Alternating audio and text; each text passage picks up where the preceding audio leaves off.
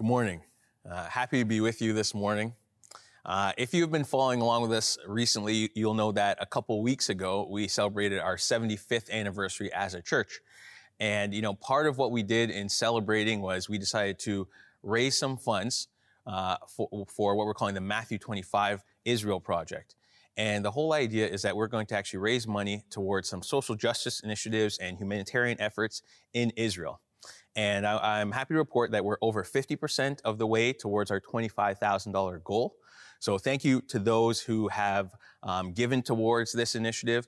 And if you're able to continue to do so, this is great because this is going to be a way to really bless some other people in a special part of the world. So I just invite you into doing that.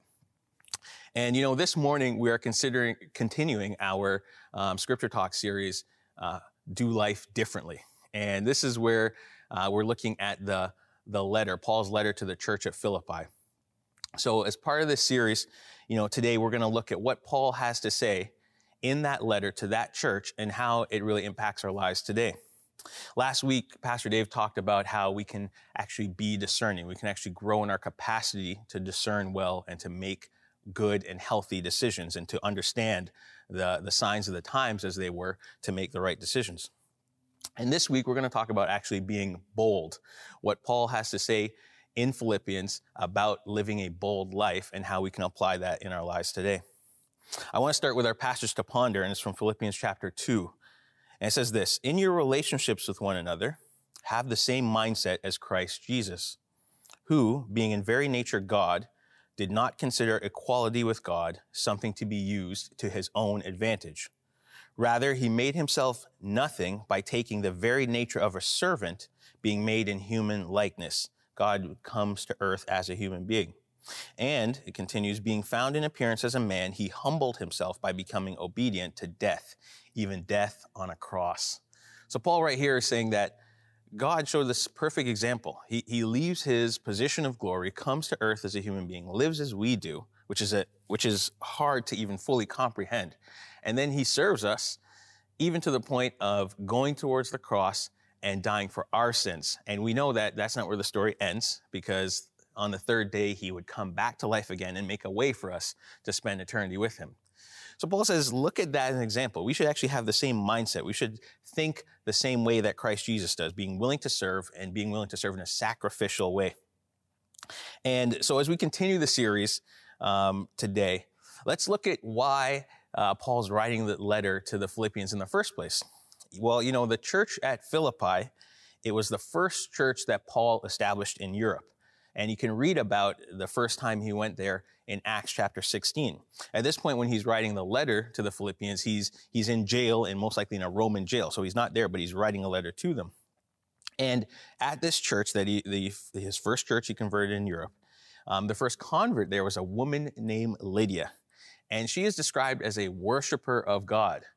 But it says that, the Lord actually opened her heart to receive the message that Paul and his friend Silas were sharing about the gospel of Jesus Christ.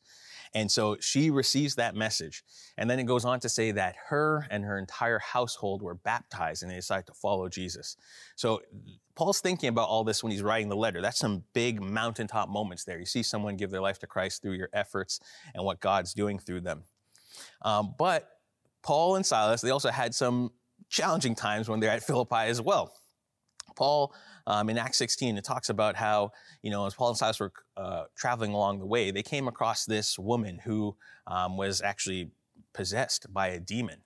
And through their interactions with her, Paul and Silas, they actually exorcise the demon out of that woman. She's freed.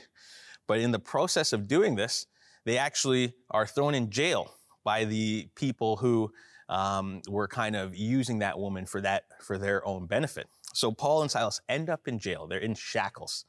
And while they're there, God actually does a miraculous thing and frees them. And we're going to read about that right now. And we're going to read about what Paul does and his response to the jailer. So let's go to Acts chapter 16, verse 25. It says, "About midnight, Paul and Silas were praying and singing hymns to God." They're in jail right now, shackled. And the other prisoners were listening to them. Suddenly, there was such a violent earthquake that the foundations of the prison were shaken. At once, all the prison doors flew open, and everyone's chains came loose. The jailer woke up, and when he saw the prison doors open, he drew his sword and was about to kill himself because he thought the prisoners had escaped. But Paul shouted, "Don't harm yourself. We're all here." The jailer called for lights, rushed in, and he fell trembling before Paul and Silas. He then brought them out and asked them, he says, "Sirs, what must I do to be saved?" They replied, "Believe in the Lord Jesus, and you will be saved, you and your household." Then they spoke the word of the Lord to him and to all the others in his house. And later it goes on to say that he decides to be baptized, he and his entire household, and they give them their lives to the Lord. So when Paul's writing the letter to the Philippians, he's thinking about these moments, these great moments as establishing a church, Lydia giving her life, they're being jailed, for doing actually something good. And the jailer's response, he actually gives his life and it saves his entire family. So he's thinking about all these things as he's writing the letter to the Philippians. And he wants to remind the Philippians that there is lasting impact in the work that they're doing of spreading the gospel of Jesus. And he wants to remind the Philippians, I think part of what he wants to remind them is to be bold in this life, because this boldness that we can have with a confidence in God can actually strengthen us. And not only that, it can help to further the mission of the gospel. So boldness here, when we think about boldness, it really involves like strength and courage, right? And courage, it can be defined as acting in spite of fear, right? You're still can be nervous and scared about things, but yet you decide to act in the right way. And strength is this think of it as this ability to withstand a lot of pressure. Okay, so this is what boldness is all about. And there's a few points that we have today, some thoughts for your consideration. And the first one is this: if you want to live a bold life, don't be ashamed of the gospel. And Paul models this. We're going to look at Philippians chapter 1, verses 20 through 26. So we're going to start with verse 20 here. And these are the words of Paul. He says, "I eagerly expect and hope that I will no way be ashamed, but will have sufficient courage." The New Living Translation translates that as continue to be bold, right? Or sufficient courage, so that now as always, Christ will be exalted in my body, whether by life or by death. So Paul is saying that, he has a strong expectation that he will not be ashamed. God will not shame him at the end of his life. He's devoted his life to following Jesus, and he knows God will not shame him. But it also reminds me of something Paul said in Romans 1:16, right? Paul says, "For I am not ashamed of the gospel, because it is the power of God that brings salvation to everyone who believes, first to the Jew and then to the Gentile, to the Jew and to the non-Jew, to everyone who believes." So Paul is convinced. He knows that God's going to get glory through his life and through his missionary and his ministry and everything that he does. But he also knows that God will even get glory if he dies. And, as a little preview, Paul actually does die as a martyr. He gives up everything, including his life, to serve Jesus, and God gets glory through that. But Paul says he's not ashamed of the gospel, right? He says the gospel of Jesus displays the power of God, and it's the power to save every single person who believes. The gospel, or it's called the good news about Jesus. And the good news is this: it's that God's saving purpose for all people. The gospel is about God's saving purpose for all people and the lengths at which he'll go to save people from themselves. We have to think, just like we read in our passage to ponder, Jesus actually leaves his position of privilege, his position of glory, comes here to earth to save us because we cannot save ourselves. He actually gives his life and dies so that we can be made with him. And Luke 19 says this. He says, For the Son of Man has come to seek and save that which was lost. We were the ones that were lost. John 3:16 is a popular passage if you've been around the Bible, but John 3:17 is still very important. In 3:16 it says this: For God so loved the world that he gave his one and only Son, that whoever believes in him shall not perish, but have eternal life. And verse 17, the very next verse said, For God did not send his Son into the world to condemn the world, but to save the world, right, through him. So this is what Paul said we should not be ashamed about. If you feel like you can't answer every single question from a skeptic, or you don't have the answer to life's questions. Paul says, feel no shame in that, right? None of us have the answer to all of life's questions. But Paul says we shouldn't be ashamed of the fact that the gospel can change people's hearts. It can change their eternities. It can even change their family lineage. I was having a conversation with my grandma earlier this week as I was preparing for this, and she was telling me about the time when she gave her life to Christ. And she said she knew the exact date. She said it was October 13th, 1967.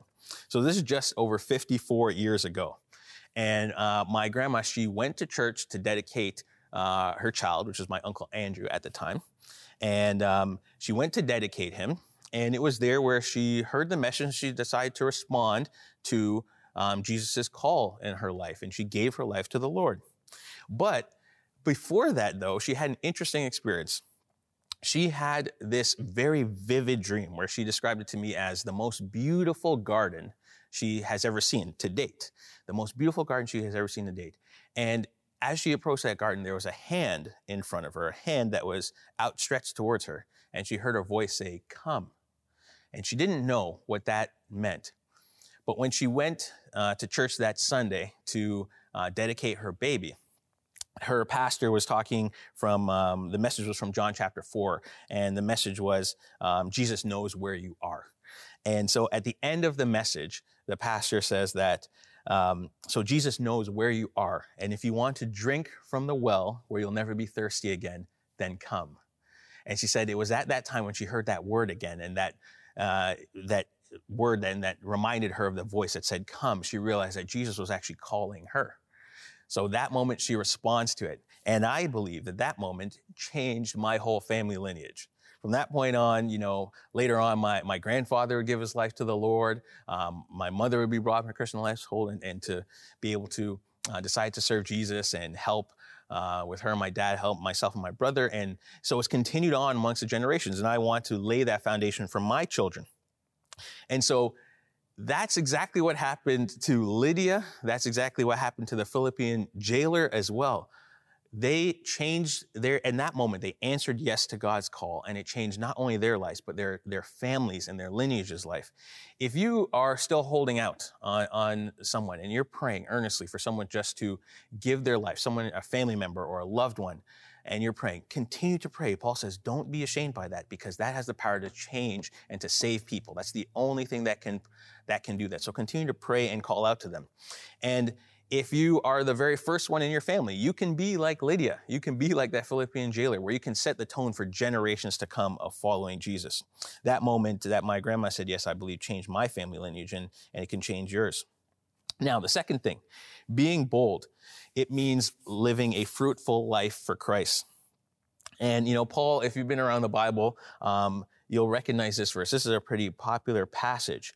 In verse 21 of Philippians chapter 1, Paul says, "For to me, to live is Christ, and to die is gain." Right? What Paul is saying here, he's saying that living means living your life for Christ and to serve him in all that you do. Right? Part of being bold is having this strong conviction that governs your entire life. And that, for Christ followers, is the good news about Jesus Christ. And let us not be ashamed of it, as we just said. So when we actually have this strong conviction, we can dedicate everything in our lives. We can dedicate the way we work, the way we love, the way we parent, the way we use our bodies, the way we use our time. We can dedicate all of that to the glory of God. We can dedicate the totality of our lives to bring God glory. But then Paul says this. He says, dying is even better. And Paul says death for the Christian is an upgrade.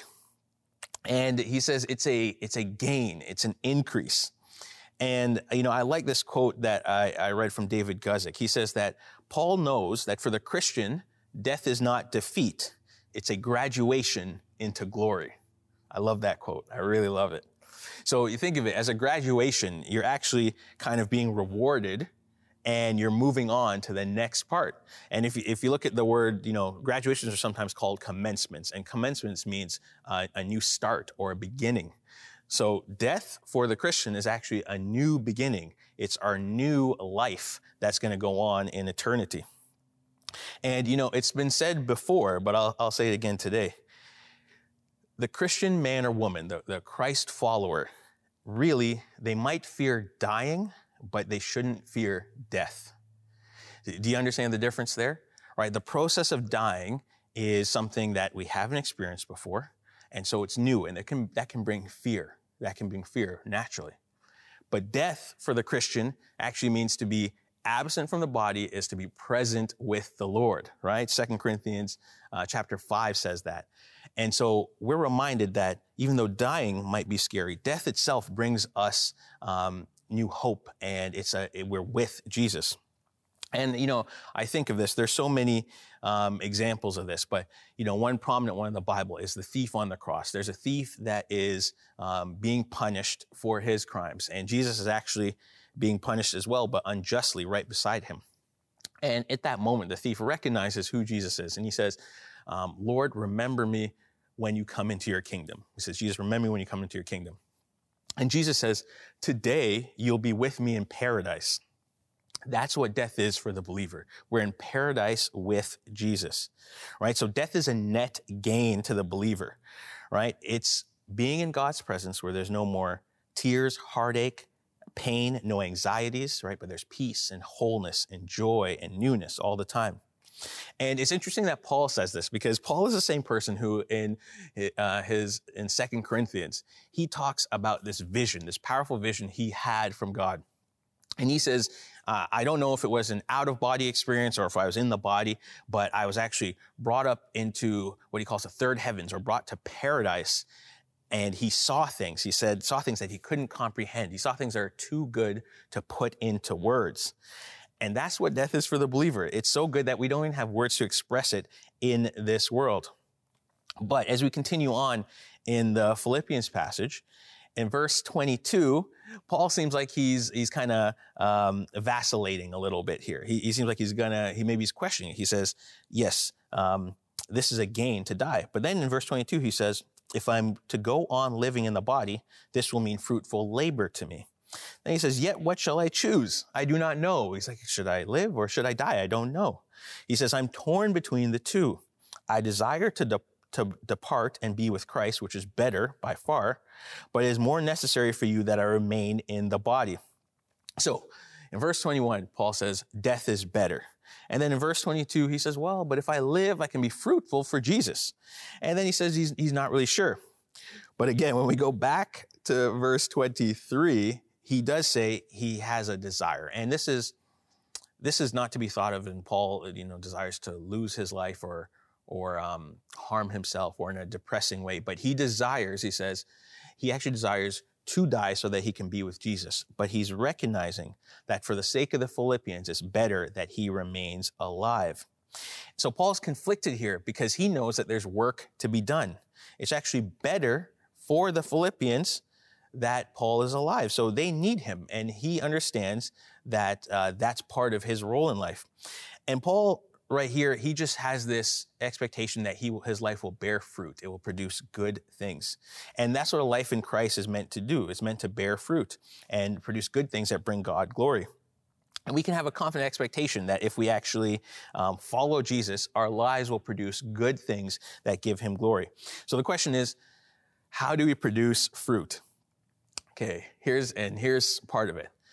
To produce fruit for Jesus, we need to keep rooted in him, but we need to expect to be pruned, okay? In John chapter 15, a couple verses here, Jesus is talking, and he says, I am the true grapevine, and my Father is the gardener.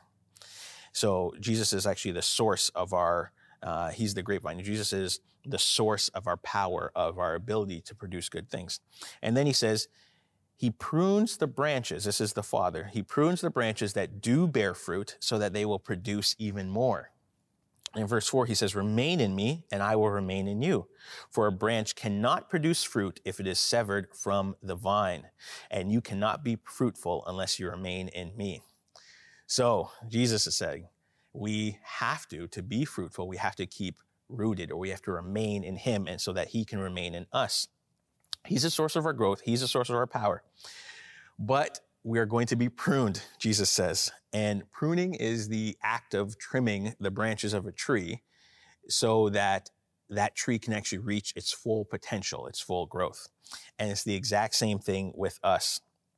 If we want to reach our full potential in Christ, we need to be pruned. And you might find that there's certain things in your life and in my life that inhibit our full growth. Our impatience or our selfishness or our desires that aren't from God. They actually inhibit our full potential. And to reach our potential, we need to prune these things. You want to think of the fruit of the Spirit in Galatians chapter 5, right? The fruit of the Spirit, it says this is love, joy, peace, patience, kindness, goodness, faithfulness, gentleness, and self-control. So these sort of things, if you want to be, let's say you want to live a life that's more loving. Well, there might be people in your life who are difficult to love. And you might have opportunities to forgive them. You might have opportunities to serve them, right? Let's say you want to be more gentle or kind. You might find yourself with an opportunity to react out of anger. And now you have to be very intentional to choose to be gentle and kind in that moment when anger might be your natural reaction. Let's say you want to be more patient in life. You could try having 4 kids in 4 years or so, like what we did. And then you'll realize that you're actually quite impatient. You'll realize how impatient you really are. And I'm joking about this, but Paul is saying here that Jesus is saying here that there are certain things in our life that need to be pruned, they need to be trimmed for us to become who we really should be. There are real circumstances, very challenging ones. Paul, for instance, is in jail when he's writing the letter to Philippians. Paul dealt with a thorn in the flesh, something that he really pleaded with God to be removed, but it caused significant challenge in his life. And James chapter 1 says, we should actually be joyful when we face these trials and these tests in our faith journey because they work to produce a perseverance and a resiliency that helps us become more mature. So James, the gospel writer James is actually saying here, he's saying, these things, these hardships, these real challenges, and sometimes just the daily annoyances, all of these things can help us to become more mature. And this is going to help us to be better followers of Christ. So that's what Jesus is saying here. And finally, our last point for today, boldness requires surrender. In verse 25 of Philippians chapter 1, we're going to look at the next 2 verses, 25 and 26.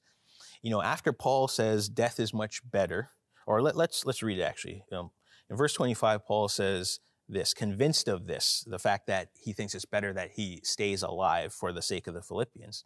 He says, convinced of this, I know that I will remain alive and I will continue with all of you for your progress and joy in the faith, so that through my being with you again, your boasting in Christ Jesus will abound on account of me.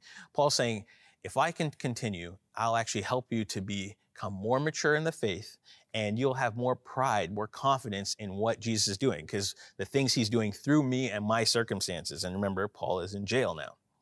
So this is what he says, and Paul right here, he does something very important. He said earlier that even though he was going back and forth and pondering, he said that death is actually better. And he says he actually desires to be with Jesus. But Paul here gives up his preference. He says that might be my ultimate desire, but in the end, which was just to be with Jesus, but in the end, I'm going to yield to God's will. And the best example of this, of course, is Jesus. Paul could understand that through Jesus' example. In the Garden of Gethsemane, before Jesus is about to go to the cross, he has a moment here of real, legitimate concern and anxiety. And in Luke chapter 22, it says this, he withdrew about a stone's throw beyond them. This is his disciple friends. This is Jesus. He withdrew about a stone's throw beyond his disciple friends. He knelt down and he prayed, and he prays to his Father. He says, Father, if you are willing to take this cup from me, take this cup from me, yet not my will, but yours be done. An angel from heaven appeared to him and strengthened him. And being in anguish, he prayed more earnestly, and his sweat was like drops of blood falling to the ground. So a real moment here of, just like I said, concern and anxiety for Jesus about what is to come. Jesus knows his life mission, and he knows he's going to die for the sins of the world, and he'll bring himself back to life again. He understands. But he actually says, Father, if I can accomplish my life's mission in another way, please let that other way come to pass. But he says, not my will or not my preference, Lord, but yours be done. That's what Paul models, and that's what Jesus models. You know what the most bold thing is that we can do today? I think the most bold thing we can do is to surrender our life to Jesus, to surrender our life to God. We do talk a lot about giving our lives to the Lord, but I do think there's actually a difference between giving and surrendering your life to God. You know, Jesus and Paul, they both had these moments where they did not want their circumstances, right? Paul was in jail in Philippi. He was in jail in a Roman jail when he's writing to the Philippians. Paul was beaten on numerous times, shipwrecked, all these sort of things. Jesus, like we just saw in the Garden of Gethsemane, had moments where that's not what he would rather be doing. He had a moment of real concern, but they both surrendered to God's will for their life. And Jesus says, if you want to be his disciple, we actually have to do the same. You know, in Matthew 16, Jesus says, the people who want to be my disciple, they have to deny themselves.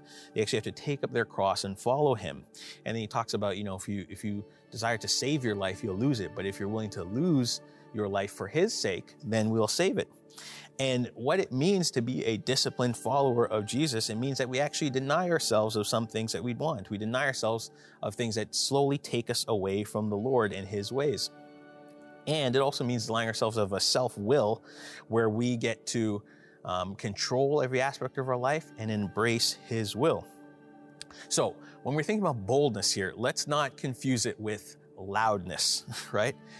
Being bold, it might not mean being the most vocal on social media. It might not mean letting everybody know our grievances and where we stand and who we stand with and who we stand against. That might not actually be bold. And I think sometimes we can think that that's a bold way to live life. Being bold actually might involve, in the quiet moments, saying no to a desire that we have and saying yes to the Lord's will. Being bold might actually involve a life-changing circumstance and somehow accepting it and saying, if this is your will for me, Lord, I'll do it, even though I don't want to. Right? So being bold might be about being content with some things that we have and not what we don't have. So Paul here, he says that for the Philippians, he knows that it's better that he's going to remain alive for the time being. And he's convinced that he and what Jesus is doing through him in jail, that's actually going to help the Philippians to grow their faith. And so for us, we have to think of the fact that there are some circumstances in our life right now that we don't enjoy. But somehow Jesus could actually be working through these circumstances to actually further the gospel and to advance his kingdom. And the last little while, with everything that's been going on in our society, we have found ourselves in a circumstance we don't really enjoy. But maybe it's the way that we're actually going to surrender to this circumstance that can actually lead people to Jesus. And maybe it's our response of saying yes to his will and no to some things we might desire that can actually help people grow in their faith. So Jesus, he models a surrendered life, and he asks his disciples to do the same. So let's pray today. Lord, thank you for your sacrifice, for your love for us, dear God. Thank you for everything, how you modeled that you were willing to give up things, Lord, things that were great and your position of glory, and you were willing to come to serve us, Lord. Help us not to hold on to things or certain aspects of maybe comfort in our life, Lord, but help us to be willing to serve others and to serve you accordingly. Dear God, we also pray that you will just help us to live a fruitful life, a life where we will just produce good things that bring you glory. Help us to produce the fruit of the Spirit, just characterized of gentleness and love and joy and patience and peace, dear God. Help our lives to be characterized of that. And finally, dear God, help us to always realize that death is not the end of it for those who are Christ followers, but the fact that we'll actually go to start a new life, our eternity with you. And help us, Lord, to surrender, dear God, to your will. It can be very challenging, Lord, to accept some circumstances we find ourselves in. But Lord, we are going to pray that your will be done to us, that everything that we say yes to, Lord, will actually help us to become more mature Christ followers. So I pray that for everyone hearing that today and for myself as well. And we ask all these things in Jesus' name. Amen.